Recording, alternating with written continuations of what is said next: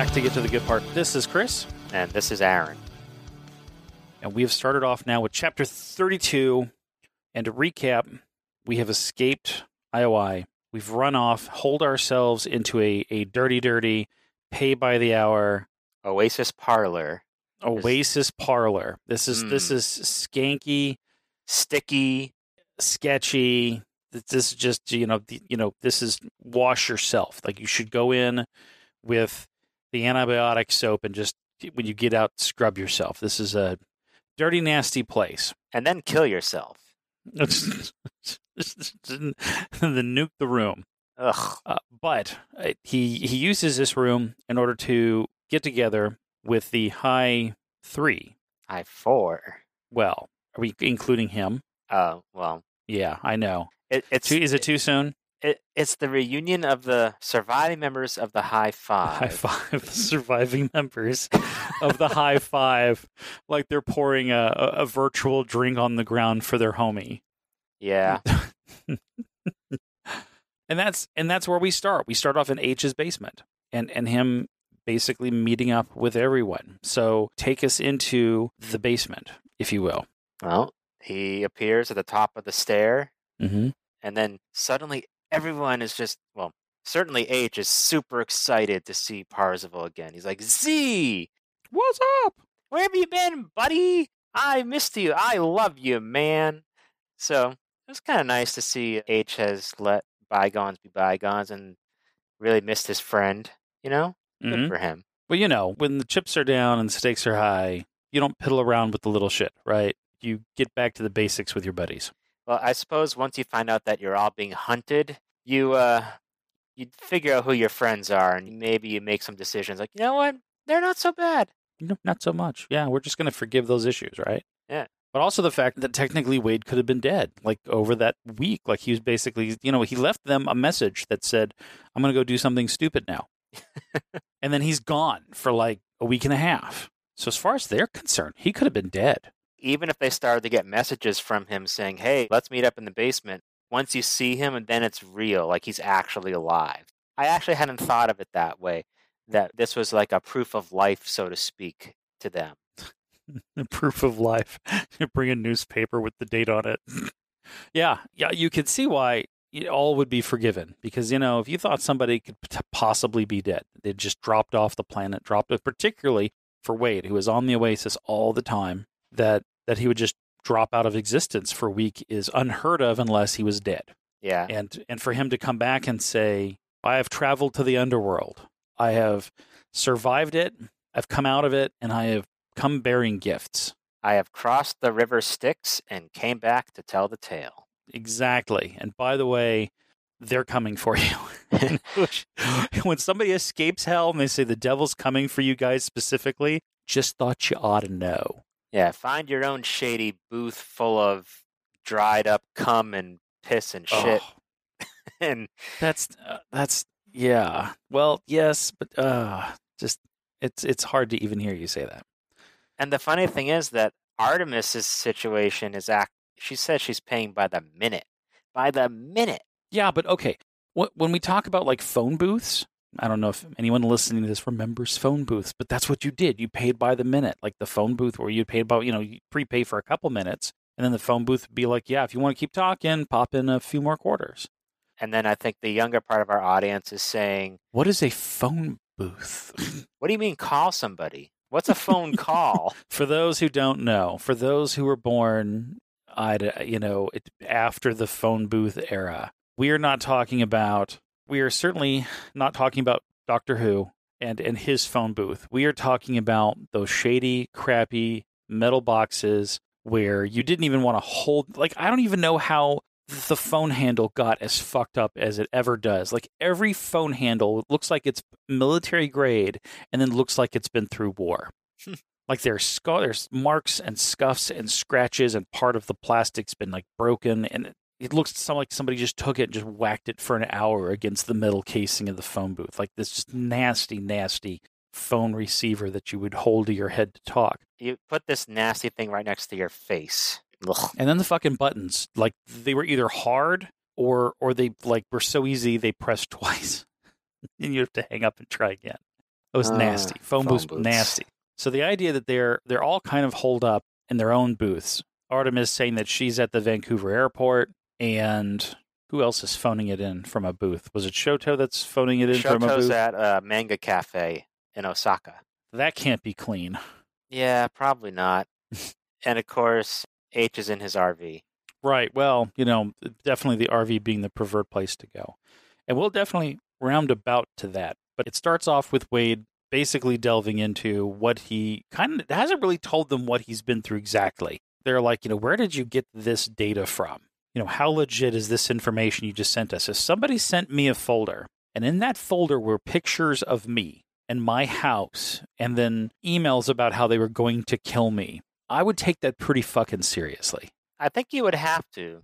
Yeah. At least for a minute. Yeah. If the smoking man came up to me and handed me that folder and I've never met this person, I might be suspicious that it's an elaborate hoax, but I would still be a little concerned because, the smoking man would have come up and handed it to me.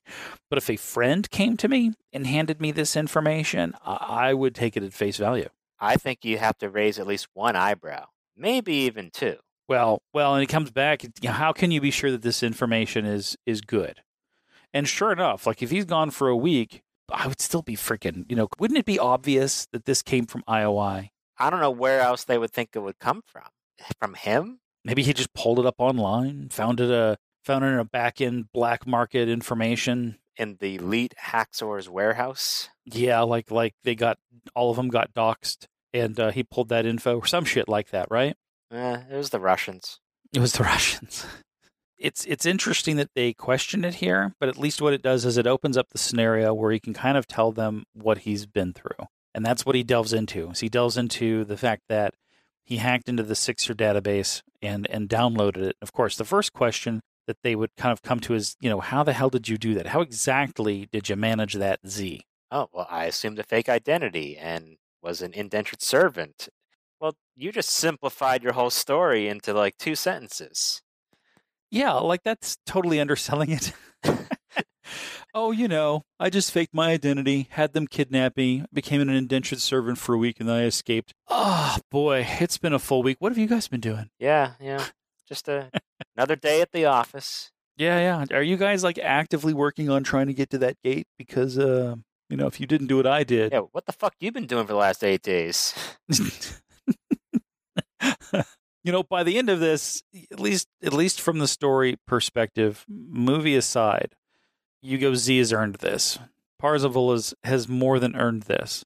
Oh, absolutely. I mean, from the previous chapter to this one, you can't walk away not thinking number one Gunter. Yeah.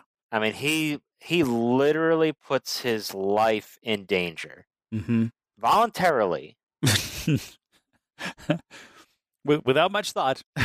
Or maybe with a lot of thought, but yeah, and this is the second time. This is kind of the second. We talked a number of chapters ago about how him leaving the trailer park with his identity gone, with the presumption of him being dead, was like him traversing down, like being dead, like him traversing into the underworld.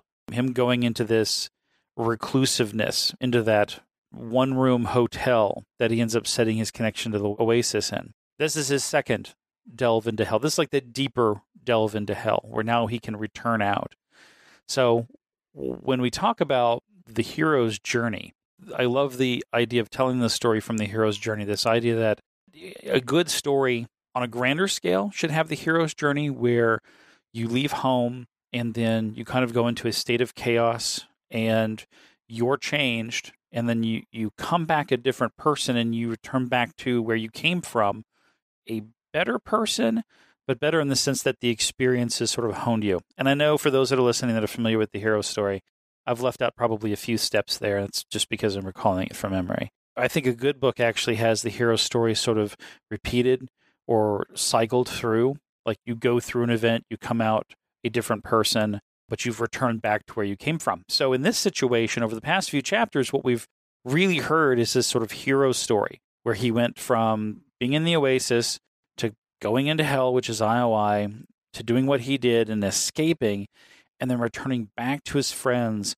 a different person, even if it's ever so slightly. And maybe this is arguable, but his friends acknowledge him as being kind of a better person, or at least the better of them to an extent. Well, they practically revere him in almost a godlike manner. Whoa, how did you do that? Yeah. And this isn't just him being spectacular in the Oasis. For the first time, he has stepped up in real life to be spectacular. And I think that bears at least some bit of note, because, him leaving the trailer park was not spectacular. He didn't have a fucking choice. Here in the book, him going to IOI is his sort of first mark of real bravery, real life risk, and also being away from what he's familiar with, which is the Oasis for 10 days. If you were pulled out of your comfortable place, your home, your shire, if you will, and you're going and making that trip to Mordor, and you're coming back to a happy little shire, you're a different person. You're a different hobbit, goddammit. We've often made the comparison of the Oasis to a drug. Mm-hmm. So for him to be away from his fix for 8 days is relatable, painful. Yeah, and he even said in the previous chapter, when he puts on that portable rig, even though it was a shitty rig, it still felt comforting to put it on, and he had reached his personal record. It was like it's like putting on somebody else's body condom. At least it feels familiar. Sorry, go on. Yeah, so it just sounds like somebody who's dealing with addiction problems. Yeah. So that is an interesting segue point. So let me ask you: have you ever dealt with addiction issues? Can you relate to this? Does caffeine count? Caffeine fucking counts. Yes, it does. I drink 1, maybe 2 cans of Full Throttle, which is like 2 or 3 doses of 200 milligrams of caffeine, and probably just a little bit of sugar too. Well, it's delivered by sugar, quite frankly. But it's still a lot of, and it's like, caffeine on different levels. So it's like taurine and, a bunch of shit that's just, your heart looks up at the top of your head and goes, really? Fuck you. But I'll tell you what, though, if I go without it for 2 or 3 days, I get just these horrible caffeine migraines. And it's my body saying, you must have this. I am punishing you. And I could go out and buy a can and drink it. My headache will be gone. It is fucking migraine level, and drinking it makes it go away. I think I said in a previous episode that I had a little bit of a Red Bull problem during my graduate thesis days. Right. It was not a good time, but I did purge my system of that stuff, and I don't think I've ever had it since. So that's good. But I also don't want to necessarily diminish people that have much more serious addiction problems. I mean, I'm not going to sit here and complain about, I was on Red Bull, blah, blah. Caffeine's rough, man. I still find it amazing that a drug like caffeine can be incorporated into so many foods and is accepted so widely, particularly because it is as addictive as it is, and painful to get away, I might add. And yet, other drugs that are not addictive are prescription and just really, frankly, difficult to get to. But I have to imagine that that's what it was like going to IOI and having to sit in front of the help desk terminal, helping, what was it, Hot Cock 007? Oh, yeah. Good old Hot Cock 007. Not only are you suffering from withdrawal, but you're dealing with Hot Cock 007. It was a figurative hell in many ways. Oh, Jesus, it's like going to rehab and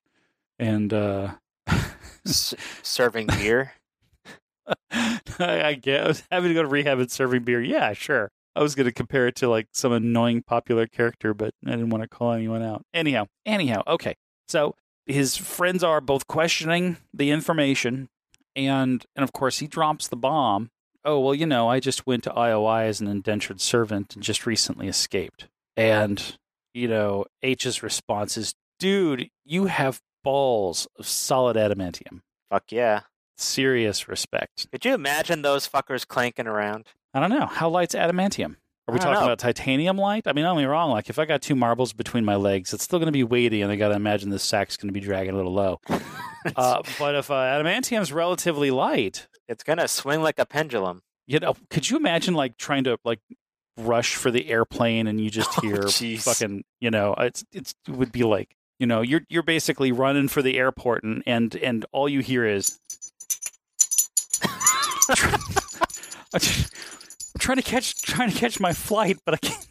But my balls keep knocking. It gets caught in the revolving door. My balls keep knocking. Excuse me. Rough. It's still, though, admirable, but when he mentions adamantium, that's obviously a reference.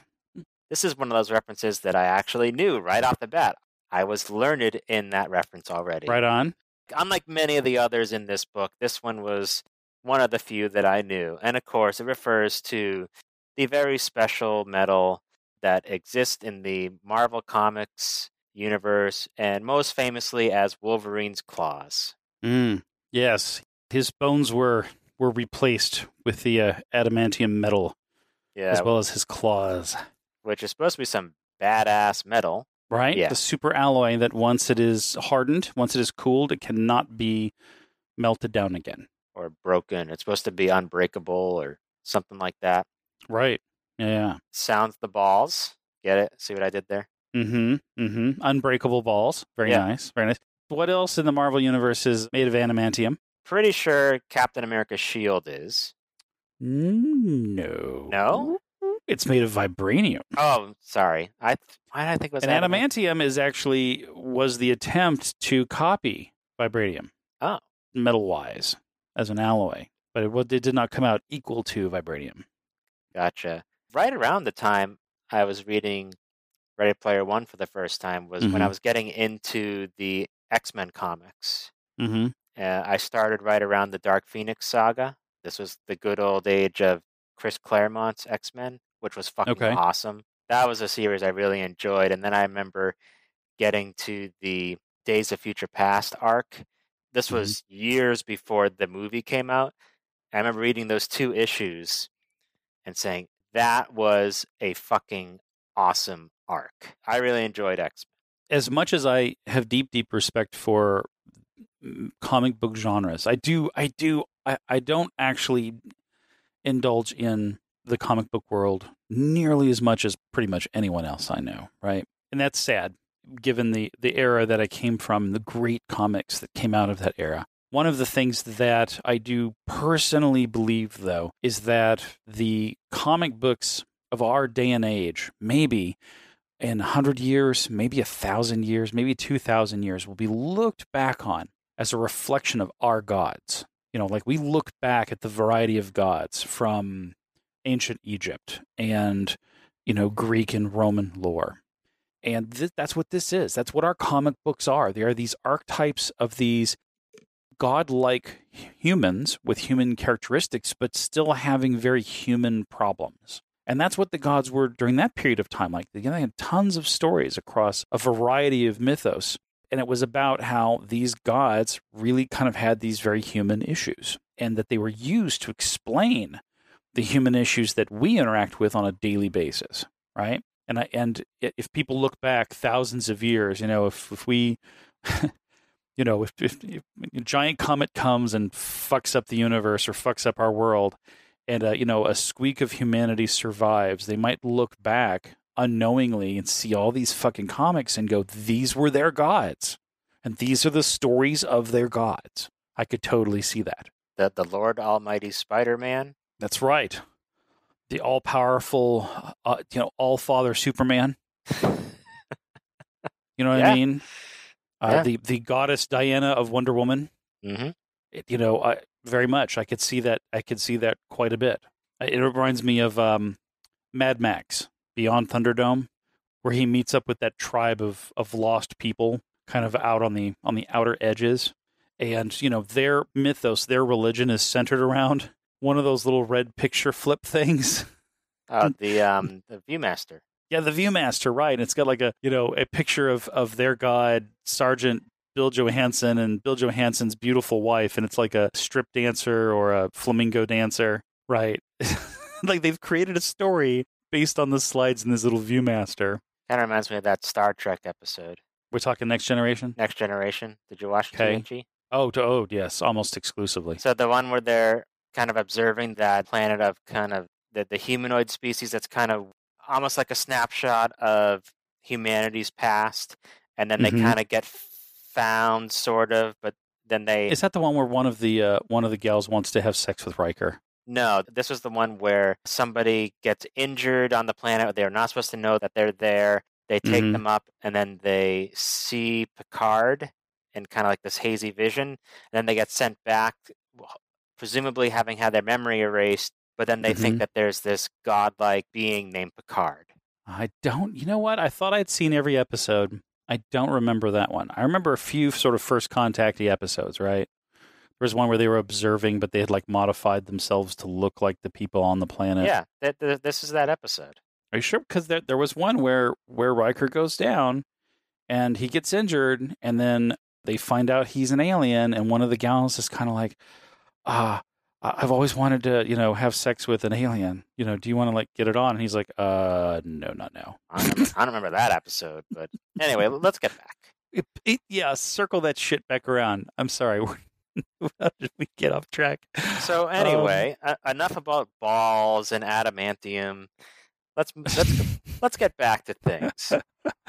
Okay. Like, why don't we talk about how you have Shoto and H are just sitting there kissing the feet of Parzival for his amazing actions, and then there's Artemis like, what the F? Right. Remember we talked about this? She was super pissed off because he looked into her file. Oh, is that what they're calling it now?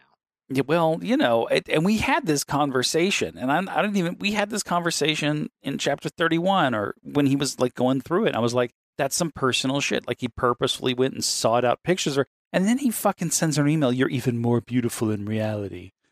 I mean, that kind of crosses the creepy line, doesn't it? Like, by the way, your life's in danger. And you're pretty. Yeah, but you can't fault him for looking. No, we can't. Think about it this way. If he just said, by the way, I just escaped IOI. I saw that they have these files on you, so that must mean that they have some pretty bad shit going on. Maybe you ought to leave town. That doesn't mean anything. Right. It's got no balls. It's got nothing to stand on. It's got no balls. It's got no balls to it. Is that the problem? Yeah. Someone's got the balls. All right, fine. Okay, how about this? Let's say that you find these files, and the text obviously says we're going to kill you, and then there's this file off to the side that is videos from her bathroom. I get it. Like, she's uber sensitive about how she looks, and it's personal, and at that level, potentially kind of intimately personal, right? So for him to go through and view those images when he knows that she wants that, like, this isn't one of those things where it's kind of like, well, I didn't know you didn't want me to know what you looked like. My bad. He knew, right? And he went and looked anyhow, but there was no reason to look. Like, he had all the information he needed. It wasn't like a meme where it was a picture of her staring off into space with the words under it, she's going to die soon, right? No, like the whole notation of her dying soon had nothing to do with the pictures. There was just evidence that they had been watching her. So this whole excuse of, well, I mean, I had to see them, like I had to see them to save your life. Be like, well, here's a folder of, video from her bathroom. I have to see this if I'm going to save her life. It comes off pervy, dude. It may come off that way, but that clearly was not his intention. His intentions were to go in and see what kind of shit they had on everybody to know what they were dealing with. It's the same reason why he accepted the chat invitation from Sorrento. Sure. And I suppose the same argument could be made to the sensitivity from Shoto about him seeing Daito's death. Sure. But Shoto didn't put up a front about that. So I get it. I kind of get where she's coming from. She does eventually realize that, you know what? He did kind of save my life, so okay. But for now, just for a second. Yeah. And she does eventually circle back around. She does eventually thank him for saving her life. Given how pissed off we know that she is, I have a vision in my head of Parzival materializing in the basement and Artemis running up to him and punching him in the face. That's kind of what I would think. Was, oh, Artie, it's so good. Yeah, I want that. I told you not scene. To look at my shit, you asshole. Exactly. Like, kick him in the nards. Yeah. So, all right. But, okay. So, moving beyond that, I suppose. We've kicked that one in the balls enough. The balls, huh? Yeah. So then, circling back to the 10 zettabytes, he triples the 10 zettabytes by sending it to them all. And Oh, that should be easy, right? You just kind of drop it to them. It's like giving them an M&M, I guess. how many Dropbox accounts is 10 zettabytes? Oh no! Did you do the fucking math on that one? No. Oh, dude, hold on a minute. I just want to fucking give me a moment. I will work this out. We're gonna cut this all out anyway. Yeah, I know. Just can we just cut right to the math? Yeah, we'll cut right to the math.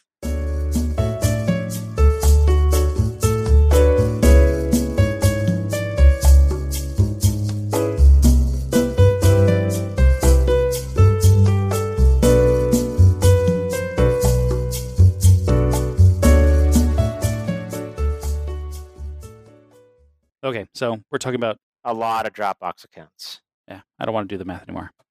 It would take me more time than I care to dump into.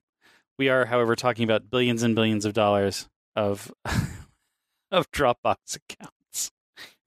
Okay, moving on. Oh, thank Moving God. on. So much fucking money. Anyhow, he's just dropping them 10 zettabytes worth of information each. Yep, and they're getting warnings that their Dropbox is full by a lot. Right. By a You might have to bump it up to the business class. Yeah. Sorry, you've exceeded your 3 terabytes with the 10 zettabytes that were just dumped on your ass. Yeah, and by the way, here's a bill for $1 trillion.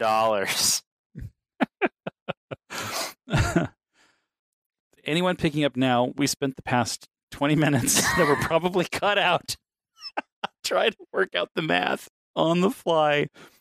We came up with grossly different numbers, but I think at the very least we can agree that we are talking about billions and billions of dollars worth of Dropbox accounts if you got the standard. So it's like 1250 times, what did you come with, like 40 billion or some 40 trillion?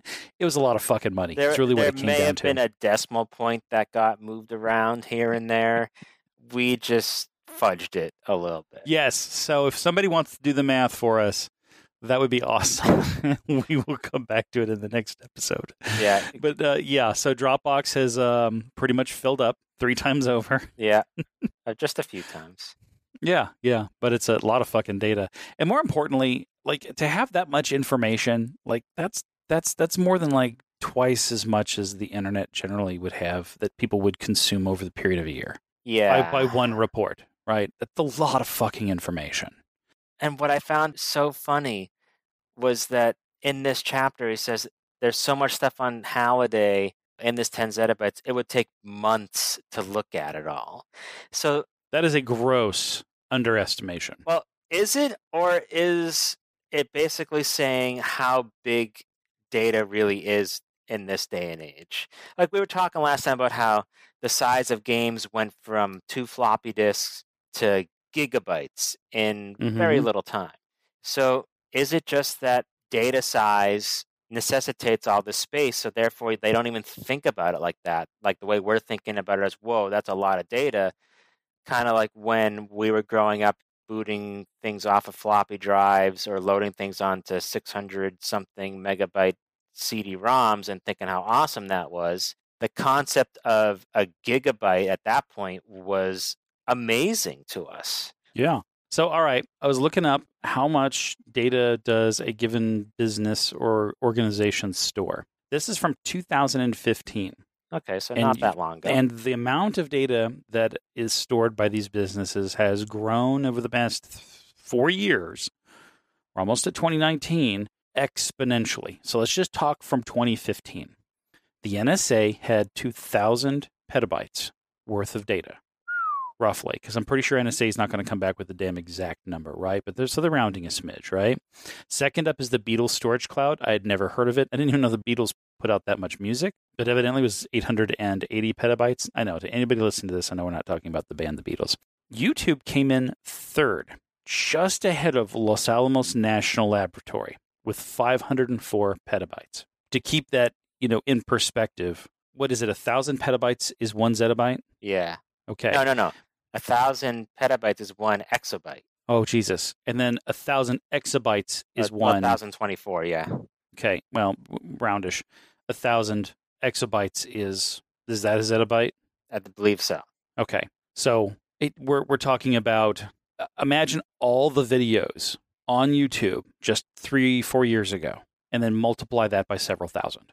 Okay, we're not talking about several months to go through this data. We would be talking about decades. It would be. Have you forgotten they did the math post that I referred to? If all that data was converted into the largest video format that exists today, it would be like 27 million years or some shit like that worth of video. Yeah. So even if it was as big as it could be, but I got to wonder, because we are talking about higher speeds, higher amount of memory, higher processing speeds, if the quality is better. So when we talk about better, 10 years ago, 640 by 480 was the standard. 640 by 480 still is a standard as far as some videos concerned, but now we're talking about 1080p.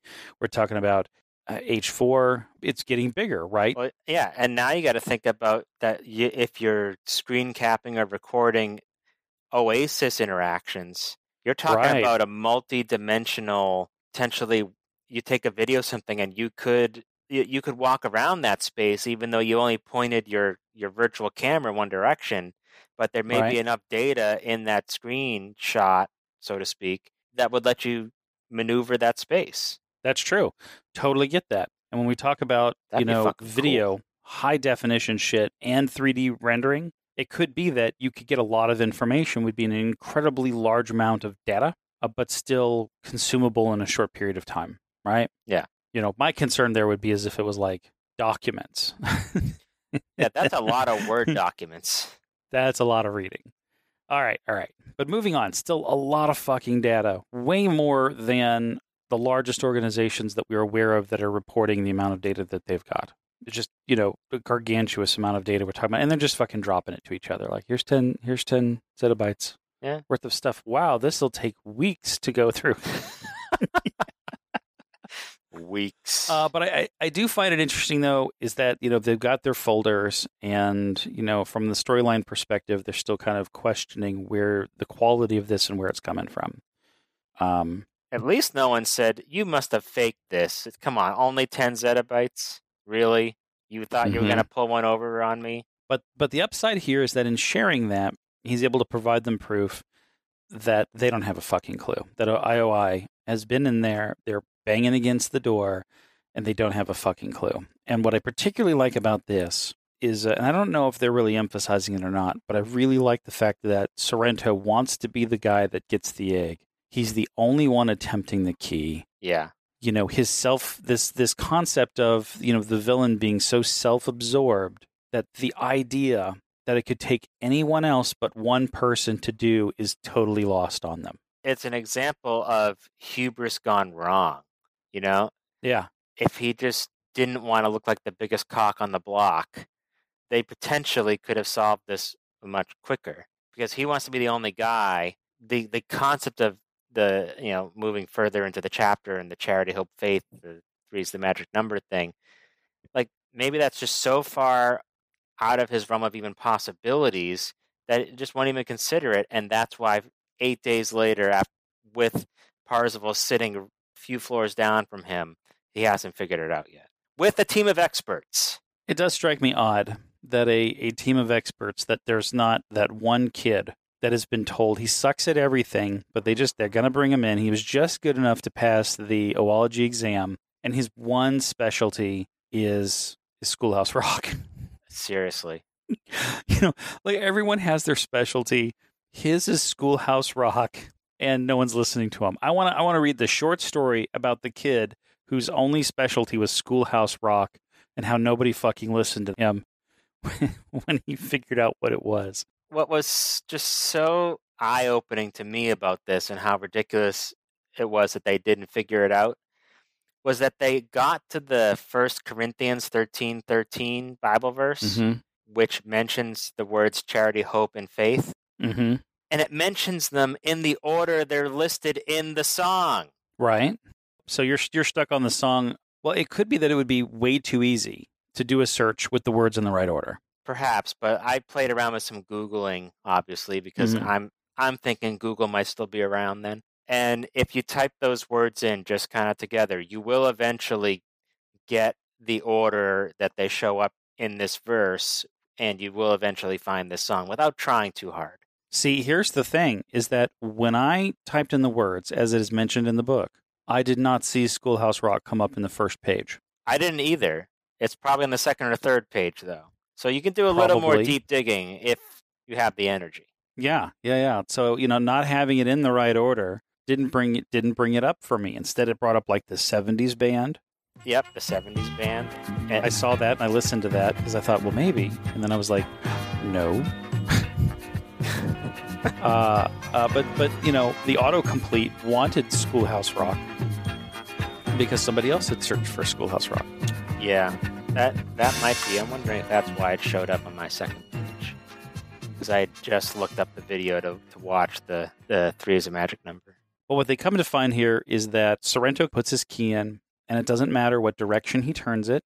It doesn't matter how he says the words, and it turns out that he's said it in multiple languages. The door will not open. And then he's had plenty of oologists kind of tossing ideas, tossing recommendations, but basically shooting in the dark is what he's doing here. Pretty much. I thought it was interesting, though, that they explored kind of all the geekery realms there. Says it in Klingon, Elvish, says it in Latin.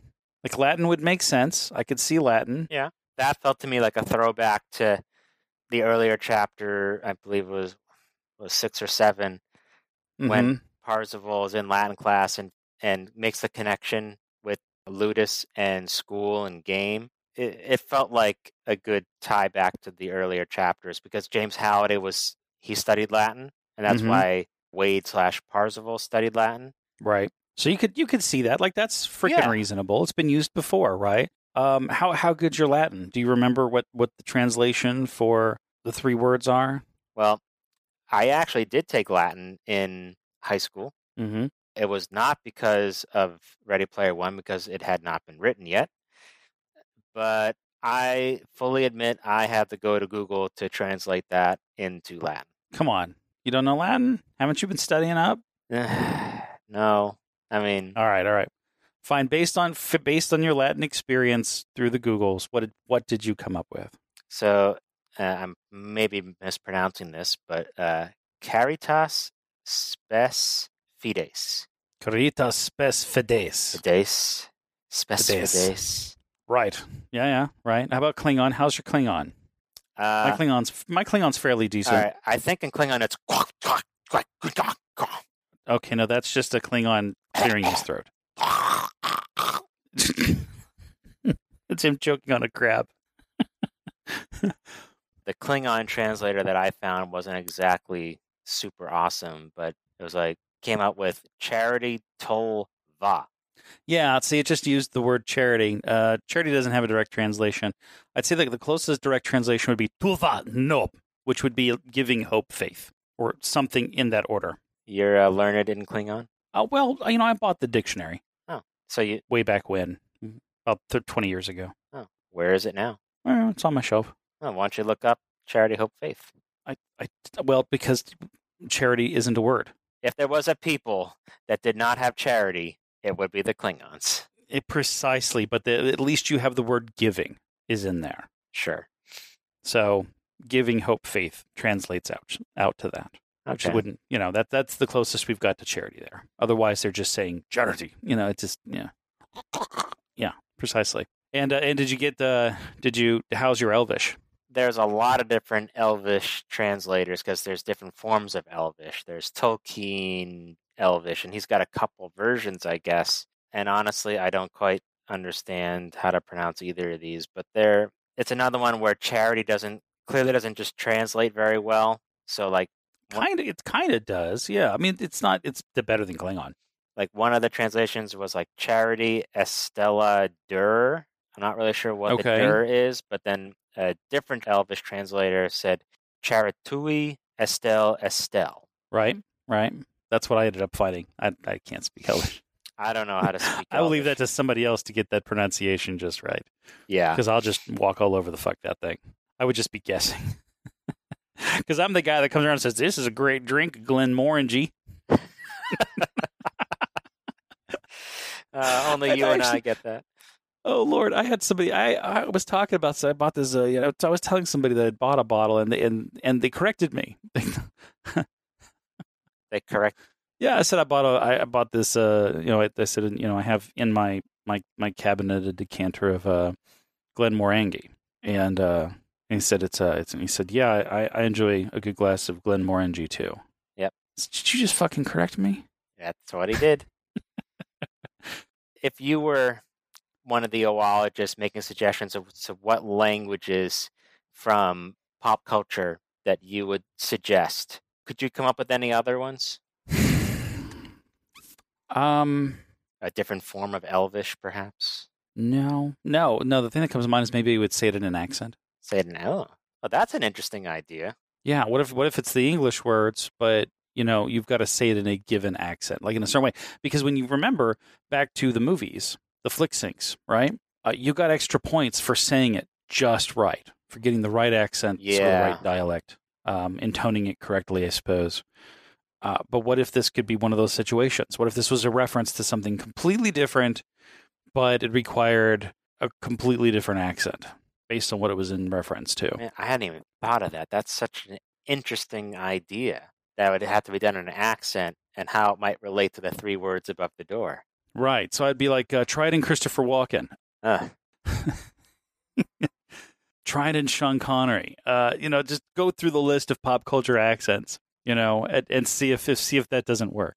Because, evidently their system's good enough to do that, right? Sure, yeah. Because obviously the flick syncs can figure it out. Oh, man, the flick syncs still sound awesome. Yeah, it really does. And we're fucking close. We're very close to it. A lot of the VR stuff I've been playing with, particularly like any of the animation stuff that they're doing these days. So I'll give you an example like Toy Story. A good portion of this stuff is done in 3D. Not just for viewing 3D per se, but because it's a lot easier to stick a camera in a space or put cameras from multiple angles within a 3D environment. So, and still have the characters doing what they do on screen and being able to cut to different places, say like, in Andy's toy room or whatever. So it makes it easier to film and attract people in this 3D environment. So it's really the next step to viewing a lot of this Pixar shit that we see or stuff from Disney is for them to put you in the environment that allows you to look around. You're right there with them. I'm a little surprised. I think the next step is going to be that, and we're going to be able to watch Avengers fighting the invasion from the aliens coming into New York, and you'll be right there on the street with them. That sounds a little too real. That sounds fucking awesome to me, but would be spectacular, I think, because then you get to see sort of the true size of these heroes, and all of the chaos going on. You're like experiencing the moment with them, not just on a big flat screen. So I think that's the next step, technology-wise. But yeah, that's how I would do it. It would probably not be in another language. It would probably be because it's in English. It's in English on the fucking wall. If it was in Elvish, it would be in Elvish. If it was in Klingon, it'd be printed in Klingon. Sure, but wouldn't that just be too easy? Evidently not. Putting them in reverse order isn't exactly super cryptic either. Why put them in reverse order? Maybe it would make it harder to say. Was it? It is in reverse order to the song. Yes. But they figured it out. It's just the 3 words, and maybe just mixing it up makes it so that it falls just out of rhyme to make it unfamiliar to those that are not familiar with the song. And I'll be honest with you, I saw a lot of Schoolhouse Rock shit when I was younger. I don't remember this song. I didn't see any Schoolhouse Rock. It was probably a wee bit before my time. Right. So if I did see it, well, I don't fucking remember. But did you watch it on YouTube though? Did you go and check out the video for the song? I did watch the video for 3 is a Magic Number, and it will probably be stuck in my head now for at least a day. Mm-hmm. But it's the price you pay to be at the cutting edge for podcasting. It feels like that could be the outro to this episode. It could be. 3 is a magic number. Yes, it is. It's a magic number. Somewhere in the ancient mystic trinity, you get 3 as a magic number.